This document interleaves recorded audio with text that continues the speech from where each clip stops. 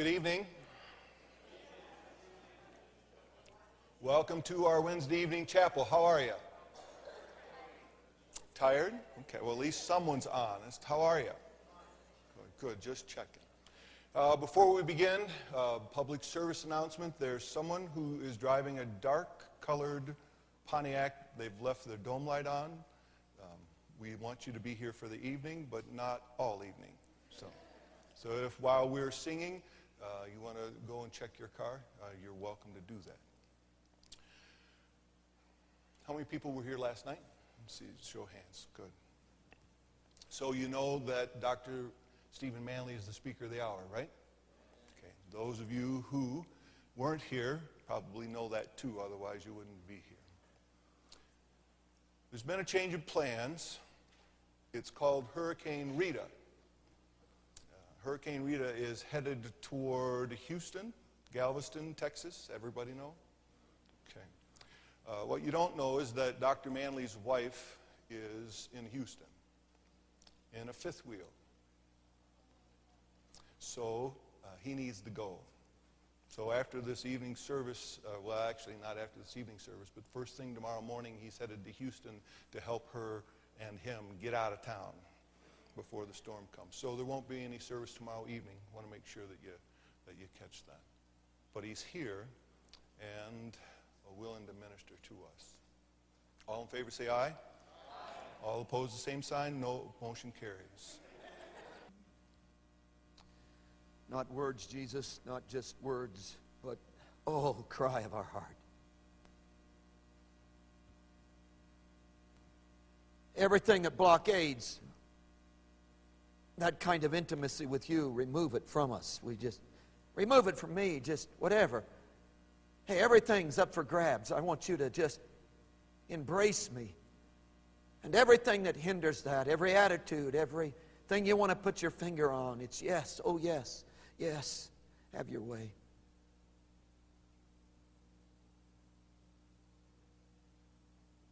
Embrace us in this moment together, in this corporate setting. We pray thee in Jesus' name. Amen. Well, thank you for the opportunity of being here, and I apologize about tomorrow night. My wife's not a bit sorry, but I am a little sorry. But I want you to turn to Acts chapter 1, verse 15, down through verse 26. Not going to take time to read, but we read it last night, and you'll remember that the crucifixion, resurrection has taken place, and the ascension has also happened at this point. Jesus, in a 40-day resurrection appearance, had gathered with his disciples, and in that resurrection appearance had convinced them. He called it infallible proofs, the 40 days. And at the end of the 40 days, the last day, they didn't know that. He gathered them together, began to talk about the promise of the Father. He said, this is not new to you. I've talked to you about this a lot of times before. And he began to explain it in terms of the baptism of John over against the baptism of the Holy Spirit. Baptism of John, baptism of the Holy Spirit. Baptism of John, you get all wet. Baptism of the Holy Spirit, you are empowered. Baptism of John, ceremonial. Even got a certificate. Put it on the wall. Baptism of the Holy Spirit, life, practical spill out. Oh, the fullness of the Spirit. And he began to contrast that. He began to talk about the promise of the Father. He began to talk about the baptism of the Holy Spirit. Verse 8, he moved into talking about being sourced by God. You're no longer going to live out of yourself. You're going to live out of him. It's not going to be you doing your best. It's going to be he's doing his best through you. You're going to live like you can't live and be what you can't be and act like you can't act and love like you can't love and say, whoa, how am I doing this? And all the time knowing, hey, he is taking you to a plane of his own powerful living that's way beyond your discipline, your capacity, your knowledge. It's him and him alone. Fullness of the Spirit. When he got done talking about that, he ascended to the right hand of the Father, was going to gather up the promise of the Father and spill it all over them in chapter 2. He told them to wait. It was a 7 to 10 day period. They're waiting in Jerusalem, not lazy boy recliner kind of waiting, but anticipating, sitting on the edge of the seat. Wow. You do know that you can always tell when you're in the Church of the Nazarene. Oh yeah, because the edge of the front seats are always worn off. Because we're always... Never mind. Okay, so They were anticipating, longing. They were down in the temple in the faces of the leaders of Israel saying, we win, you lose. And they were anticipating the outpouring of the Spirit, not totally knowing what it was going to be like, but realizing it was what Jesus had and they wanted it too. It was going to be great, and they were trusting Him for it. During that time, saturating in prayer and the Scriptures, they came to the conclusion, Peter leading the way, that, hey, they really needed to tie up this loose end of Judas. Not that they could do anything about Judas. He's dead and gone. But this apostleship, this position that he's left behind, it needs to be filled. So they called a business meeting. First recorded business meeting of the early church. Verse 15. And in those days, Peter stood up in the midst of the disciples. Altogether, the number of names was about 120. And he said, men and brethren, this scripture had to be fulfilled, which the Holy Spirit spoke before by the mouth of David concerning Judas, who became a guide to those who arrested Jesus. Now, the genius of verse 16 is it's an association of ideas in a certain order. And the order has to do with priority. He starts out with the major statement that he wants us to have. The Scriptures had to be fulfilled. Under the umbrella of that overwhelming proposition, the big idea. Hey, this is the main theme. This is the thing I really want you to get. This is what I'm really trying to tell you. This is in bright lights. This is capital letters. Everything else is subordinate to this. The Scriptures had to be fulfilled. In sermon construction, we call it a proposition. It's the whole sermon reduced down to one simple statement. And most people wish you'd give the one statement and shut up, but we never do that. So here's the one big deal. Here's the one big deal. The Scriptures had to be fulfilled. Subordinate to that is Holy Spirit spoke before. Subordinate to that, by the mouth of David. Subordinate to that, concerning Judas. Scripture had to be fulfilled. Holy Spirit spoke before by the mouth of David concerning Judas. Structure of the verse. Let's start at the beginning. Scriptures had to be fulfilled. The key to the whole thing is in the verb, had to be. Often it's translated must in the New Testament. Once in a while it's translated ought. It's used 5 different ways, 5 different tones of it in the New Testament. But when you wrap them all up together, it has this major idea of divine decree. It has the idea of the sovereign hand of an almighty God has literally dipped into this. And this is what I'm telling you, that what I'm telling you about is as sure as the hand of God Himself. The Scriptures must had to be backed up by divine decree be fulfilled.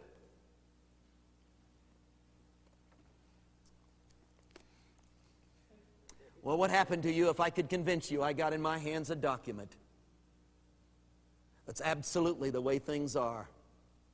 It's the way it's going down. It's the way it's destined. It has the fiber of the universe literally written into it.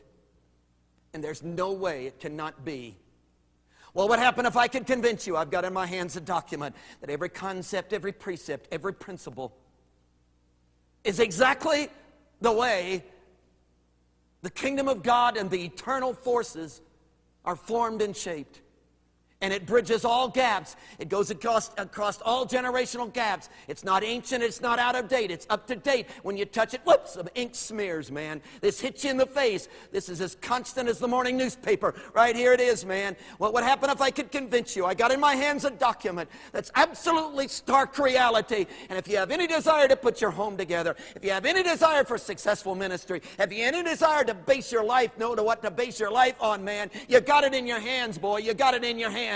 If I could convince you of that, brother, what would happen? Whoa, you'd never put the thing down, would you? I mean, you would devour its pages. I mean, you'd eat this thing night and day. I mean, you'd tear its pages up and put it in a blender in the morning and drink it for breakfast. I mean, you'd get into this, wouldn't you? I mean, you'd feel you're mindful of it. You'd memorize it. Every question you had. You'd stick your nose in this book, wouldn't you? I mean, you'd listen to this before you'd listen to Dr. Phil. I mean, this would be your reference point, wouldn't it?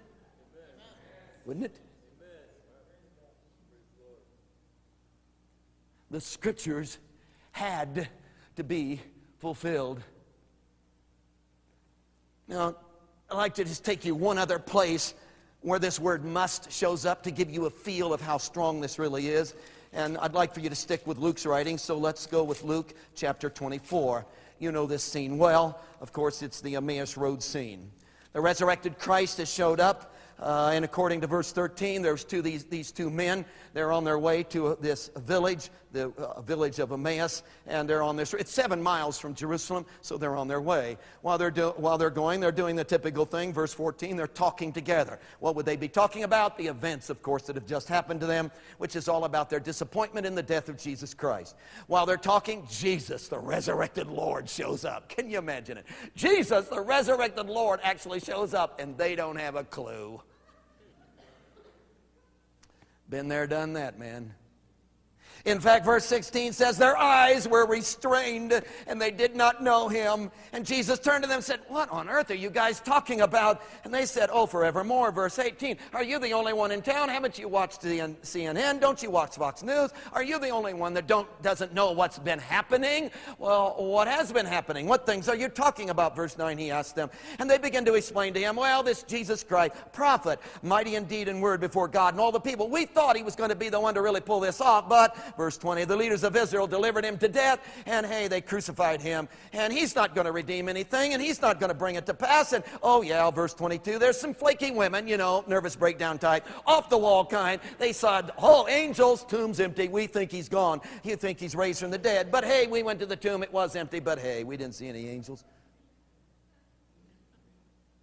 Jesus takes over the conversation. Look at verse 25. Look at verse 25. Verse 25. Then he said to them, oh, foolish ones.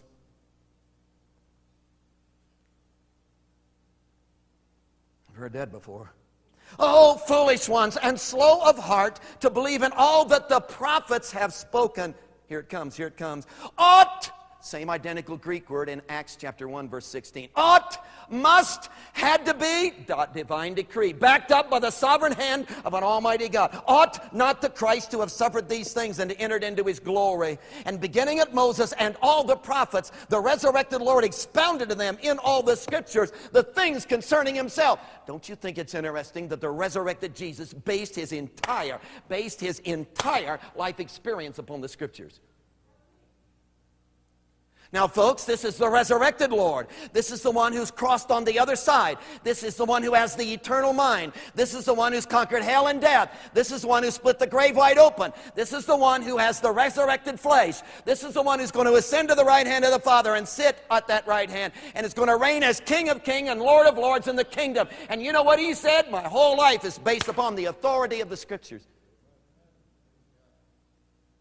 Now, you may not believe that, but hey, you have to admit he believed that, and he's the resurrected Lord, and he probably had a better perception of this than you do. In fact, they've drawn close to the village by this time. He turns to them and says, hey, they turn to him and say, hey, will you eat with us? He says, sure. He sits down, eats a hot dog, disappears. Hot dogs will do that to you. And so he's gone.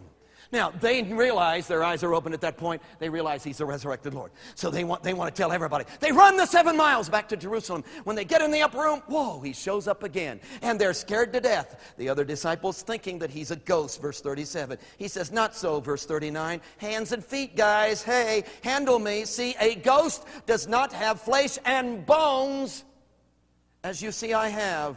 By the way, you got any more hot dogs? I'm still hungry. So eat another hot dog. Then, verse 44, look at this. Verse 44, he said to them, these are the words which I spoke to you while I was still with you, that all things must, there it is again, same as in Acts chapter 1, verse 16. All things must be fulfilled, divine decree, backed up by the sovereign hand of an almighty God. All things must be fulfilled, which were written in the law of Moses and the prophets and the Psalms concerning me. And he opened their understanding that they might comprehend the scriptures. Lady came up to me after the service and said, you know what I'm learning in school? She said, I'm learning you can't really trust the Bible. Oh, except the words of Jesus. Red letters? Maybe. Hey, but hey, all that other stuff, Old Testament stuff, hey, come on. I mean, 5 books of Moses, the first 5 books. I mean, hey, all about creation. Was he there? No. So, hey, how did he write all that stuff? I mean, a lot of paganism written into that. Come on, stories. Hey, Isaiah, 1 author, 2 author. Would you go for 3? A compilation? Who knows really? After all, oh, Jonah by the whale. You can't trust all that stuff. The only thing you can really count on in the scriptures is the words of Jesus. I said, I have no problem with that at all. I'll buy that. Thank you. Man, that's really encouraging. Because you know what Jesus said? Look at this. Look at this, what he said here. Verse 44 again. All things must be fulfilled which were written in the law of Moses and the prophets and the Psalms, which just about covers it, it seems to me.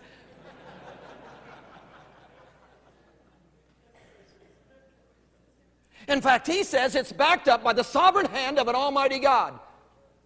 And if you want one Isaiah writer, if you want two, if you want three, go for four. I don't care. But hey, he says, Jesus, his perspective, resurrected Lord man on the other side, which probably has better eyesight than yours. He said, hey, I'm basing my whole life on the Scriptures, and it's backed up by the sovereign hand of an almighty God.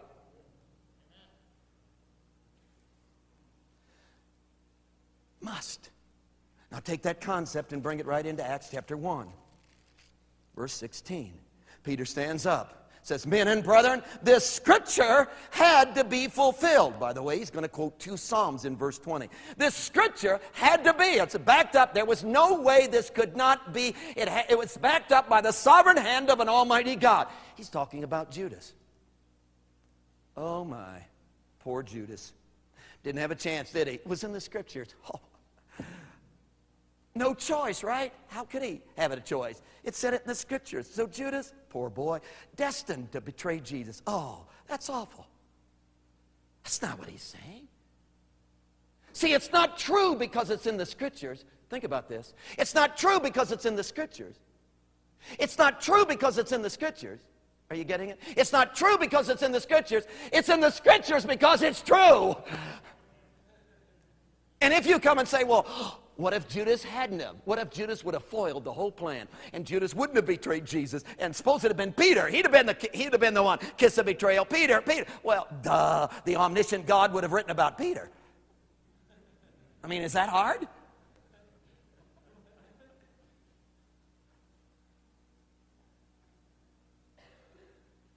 And Peter stood up and, hey, you may not believe this, but you got to admit that Peter obviously believed this, and the early church believed this, and obviously Jesus believed it, that, hey, the scriptures is backed up by the sovereign hand of an almighty God, and there is absolutely no way. What would happen if I could convince you I got in my hands a document that's absolutely the way it's going down?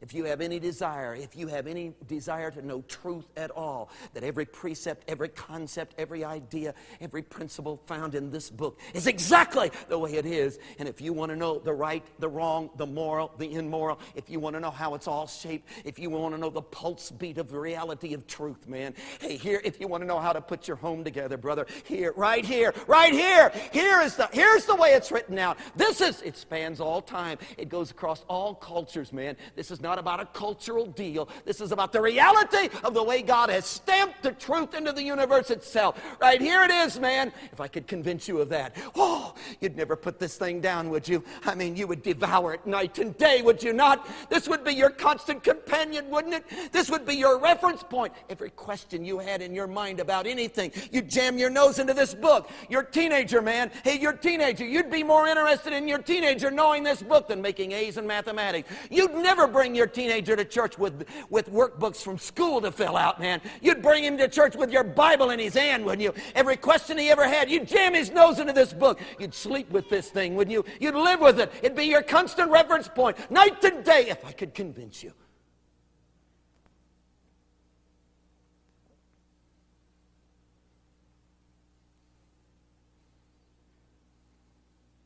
The scriptures must be fulfilled. Ah, preacher. You really believe that? Yeah. How can you believe that? Oh. The scriptures must be fulfilled. Holy Spirit spoke. God spoke it. Now, you may not believe that, but obviously you've got to say Peter believed that.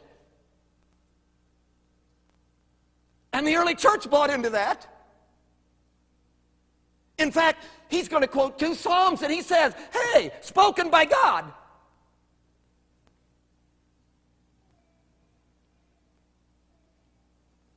Just got back from Egypt, archaeological diggings.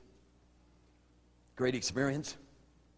We found a CD, 3,000 years old. Actual recording of God's voice. When you want to buy one, I'll give $100. I'll give $5. Oh, let me have a copy of that thing.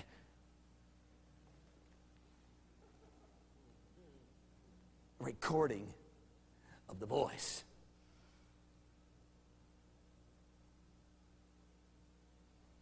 Lots of great people have written a lot of great stuff. Shakespeare, an example. I had to read some of it in school. Yeah, somebody stands up and says, I read this play by Shakespeare, and here's what he meant by that. It was a satire on his cultural generation, and here's what he was really saying. Somebody else stands up and says, oh, that's not so. Hey, here's what Shakespeare really meant when he wrote that day. Well, somebody else stands up and says, you guys are all off. Hey, here's what Shakespeare really meant. This is the real meaning of what he was trying to do. And everybody has a different opinion. Well, how are we going to settle this? How are we really going to know what Shakespeare meant? Well, that's easy. Let's ask Shakespeare. You can't. He's dead. Somebody stands up and says, hey, I read this scripture. Here's what it means. Somebody else stands up and says, well, I read the same scripture and it means this. Somebody says, well, it means this. They say it means that. They say it means the other. Everybody's got a different opinion. How are we going to settle this? Ask the author. Don't you dare go out of here tonight and say, oh, man, he really got on us heavy about reading the Bible.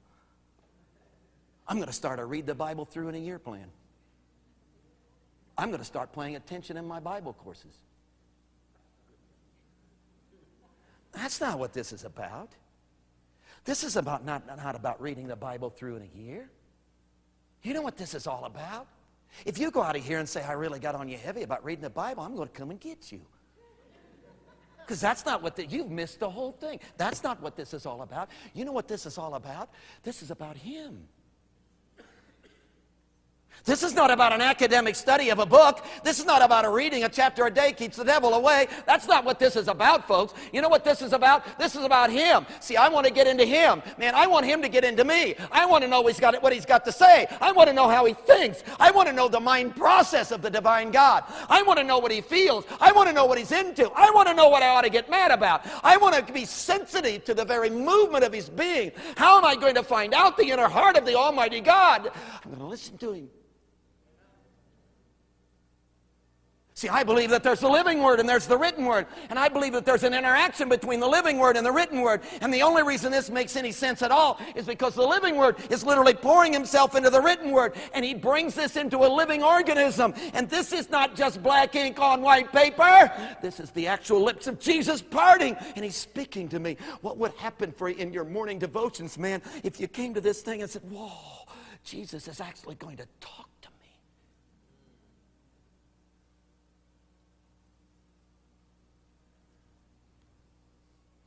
Do you know how often it says this in the Scriptures?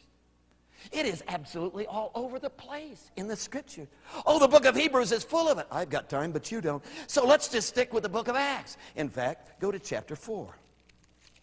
By this time, they've had the Pentecost has happened. Hey, the gate beautiful, the miracle that took place, you remember it? The guy was lame. Yeah, he was there, and he was begging money off of the preachers, which is always a dumb thing to do, because they pulled the old preacher trick. We're broke.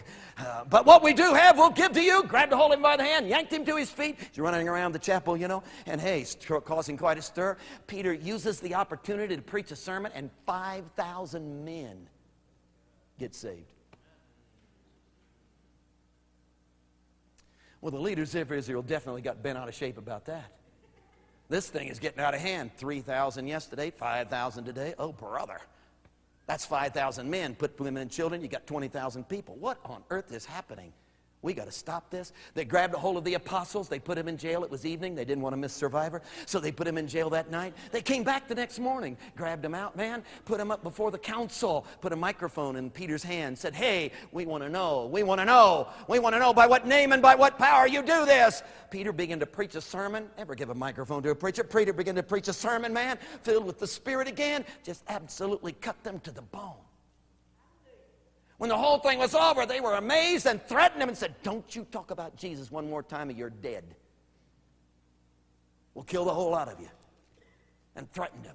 They went back to the early church. Can you see them? When verse 23 of chapter 4, when they went back to the early church, they said, oh, they're going to kill us all. Oh, we're all dead. Hey, we're not going to survive this. And you know what the early church did? Oh, look at verse 24. And when they heard that, they raised their voice to God with one accord and said, Lord, you are God. You made heaven and earth and the sea and all that are in them. Isn't that a response? You've been threatened to the inch of your life. And you know how you respond? Oh, Lord, you are God. Hey, you mash your thumb, and what do? Oh, Lord, you are God. You made heaven and earth, the sea, and all that are in them. Look at this, look at this. Who by the mouth of your servant David have said, and then they quote the Psalms again. You may not believe it, but evidently they believed, the early church, this is over 20,000 people, they believed, spoken by God.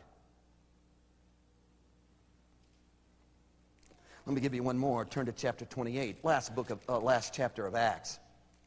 Paul, the shipwreck, all that stuff, you know. Hey, they're in Rome now. He's made it to Rome. He's under house arrest. And was his custom, he called all the Jews in, and it was a whole day. And in verse 23, they appointed him a day, and he explained and solemnly testified of the kingdom of God. This is chapter 28 of Acts, verse 23. And he solemnly testified of the kingdom of God, persuading them concerning Jesus from both the law of Moses and the prophets from morning till evening. And some were persuaded by the things that were spoken, and some disbelieved. He split the crowd. Truth does that, split the crowd. Look at this, verse 25. So when they did not agree among themselves, they departed after Paul had said one word. Here's the word that he said. This is the Apostle Paul. Here's what he had to say. The Holy Spirit spoke rightly through Isaiah the prophet to our fathers. And then he quotes Isaiah. Evidently the Apostle Paul, who might have been smarter than you, evidently the Apostle Paul, highly educated. Evidently, the Apostle Paul believed that Isaiah was actually spoken by God.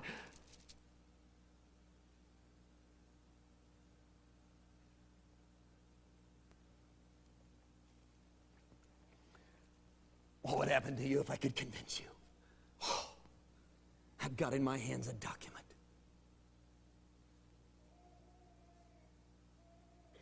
And when you pick it up and you read it, the lips of Jesus are parting, and he's communicating the wonder of his truth to you. And that if you have any desire at all, man, to know reality, spoken by God. Not an academic study, not a Shakespeare writing, an actual up-to-date, crosses all generations, goes across all cultural barriers, and actually comes to my life and speaks to me where I am this very moment. The lips of Jesus actually parting, communicating the wonder of his heart and his mind. And this is not about the Bible, man. This is about him. How am I going to get into him? How am I going to be intimate with him? How am I going to devour his person? How am I going to know his heartbeat? How can I get next to him?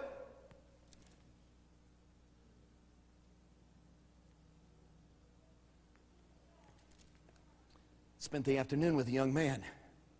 Oh, he was hot on football. Oh, did he know football? Oh, football trivia. Man, he knew it all. You couldn't bring up a question about football he didn't know the answer to. He knew all the stats, all the history. He knew I think he knew the future. I mean, he knew football. He was really into football. Oh, it just rolled out of him. I mean, you couldn't talk about, oh, I remember, and where we went, and football, all afternoon. Football. He really knew football. We had this phenomenal service that evening. After the service, he came up to me and he said, you know, wow, I really wish I knew the Bible. I said, you do? He said, yeah, I'd really like to know the Bible. I kind of grinned and said, like you know football? He said, yeah, that'd be great. He said, what do you recommend? What do you recommend for me in learning the Bible? Should I go to Bible college? I said, well, that'd be good. We've got one you could go to. But I said, let me ask you a question. How did you learn all that football stuff? Did you go to football college? Well, no. Well, how'd you learn all this stuff about football? Well, I don't know. I just like football, man. I just watched this, I saw this, I got these cards, and I got this, and I talked to this guy, and I don't know, it just kind of, before I know it, I knew football. Duh.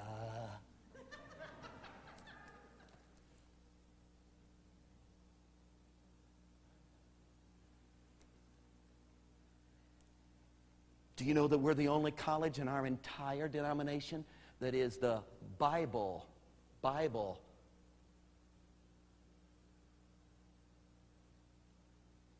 You know what kind of a statement that is, man?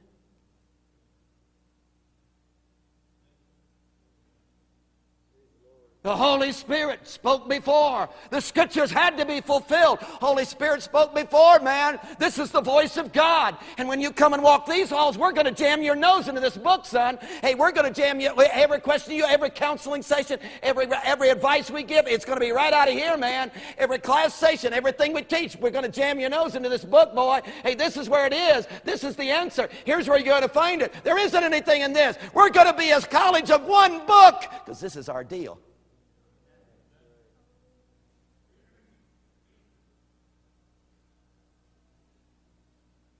We want to produce pastors that go out of this place and are people of one book.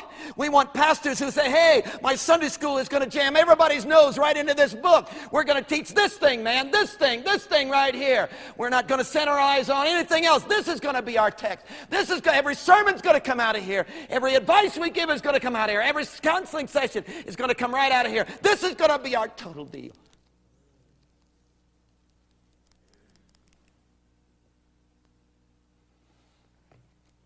You say, preacher, let's say I buy that. Let's say I buy that. Scriptures had to be fulfilled. Holy Spirit spoke before. But even if God did speak this, I'm not going to get it. How could I get it? God speaks big words. Hey, I'm comic book level at best. See, I'm not going to get it. So, hey, God comes down on Mount Sinai and belches out laws, and we're scared to death and send Moses up. We're not going to get it. So even if God did speak this thing, it's not going to relate to me. It's not going to speak to me where I am. See, I live on the streets, and the biggest word I speak is 4 letters.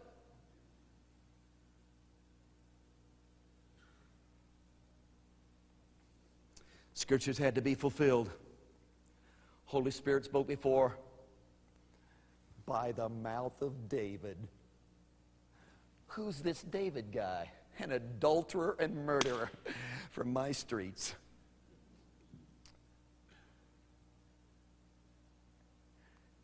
Isn't that a plan and a half? And when God wanted to speak, he didn't speak from the clouds, man. When God wanted to speak, he came right down and got my words on my street that applied to my life and said, hey,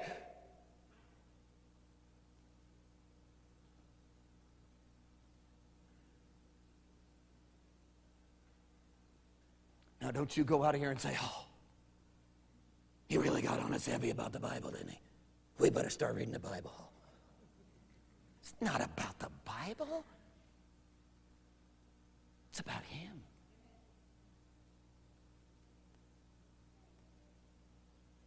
It's about him. Intimacy with him.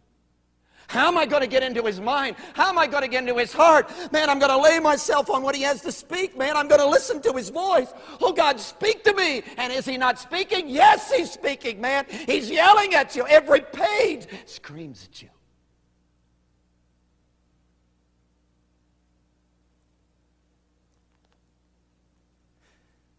You better be glad these altars are here. I'd come down here and hit you upside the head with this.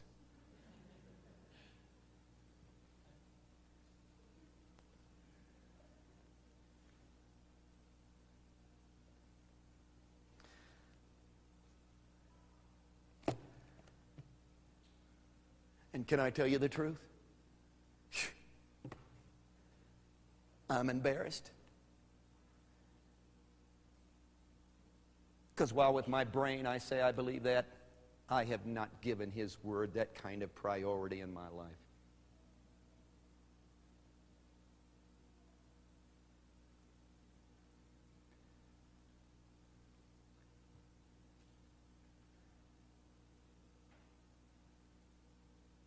I know more about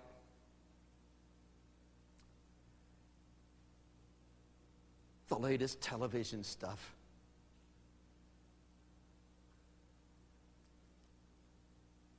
I can quote you lots of quotes from the purpose-driven life, but not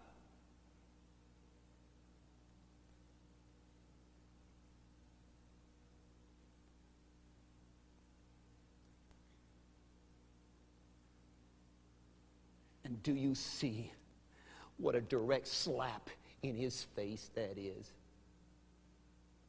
Because it's saying, God, Jesus, what you have to say isn't, just heal my body, will you? Don't tell me truth.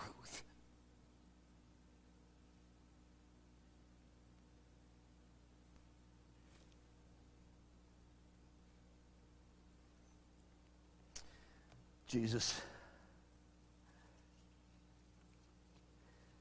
don't let me get by with this.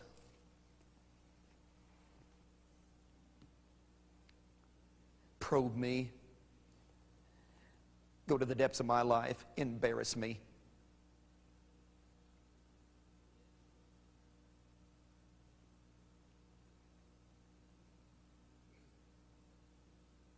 And Jesus, tonight in this service, I want to bend my whole life. I want to bend my whole thought process. I want to bend every decision I make. I want to bring every bit of my circumstance. I want to bend every bit of my relationships. I want to bend it all under the authority of your word. No argument, no justification, no twisting, God. I'm at your feet, man, listening to your voice. Open your word, open your mouth, open your lips, and speak to this boy.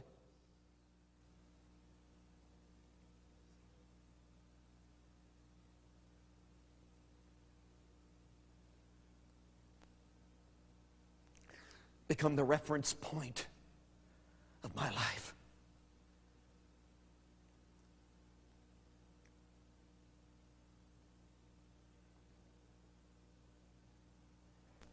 Heads are bowed. Wouldn't it be interesting if the answer to the circumstances you're going through, wouldn't it be interesting if the answer to your home, wouldn't it be interesting if the answer to your finance, wouldn't it be interesting if the answer to your dilemma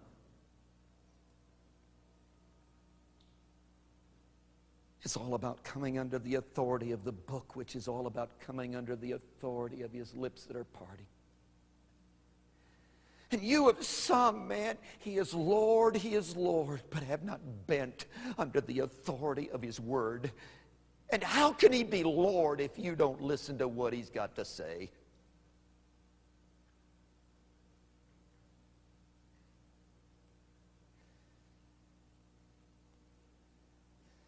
And our altar's open tonight. Would you get out of your seat? Would you kneel here and say, oh God, I'm coming under the authority of your speaking word.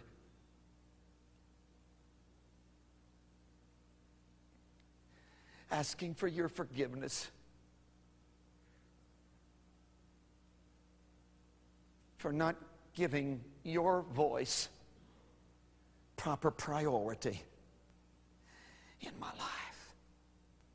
And you're not going to sit there in that seat tonight and act like you have given his word the kind of attention and the kind of authority and the kind of priority in your life it ought to have. Are you?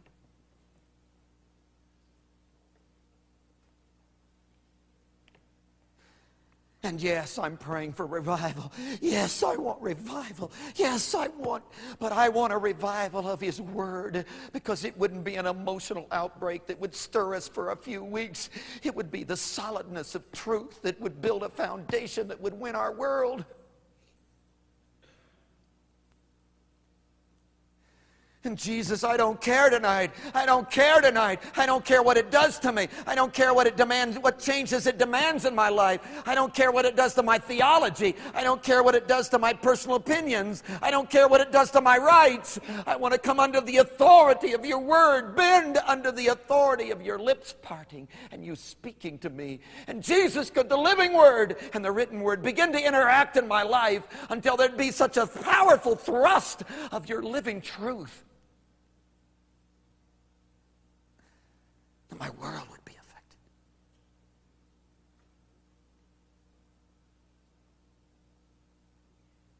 Forgive me for not listening to you.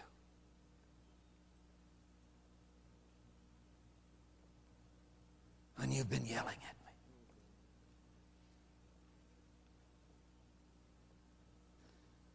Moments of prayer, seeking.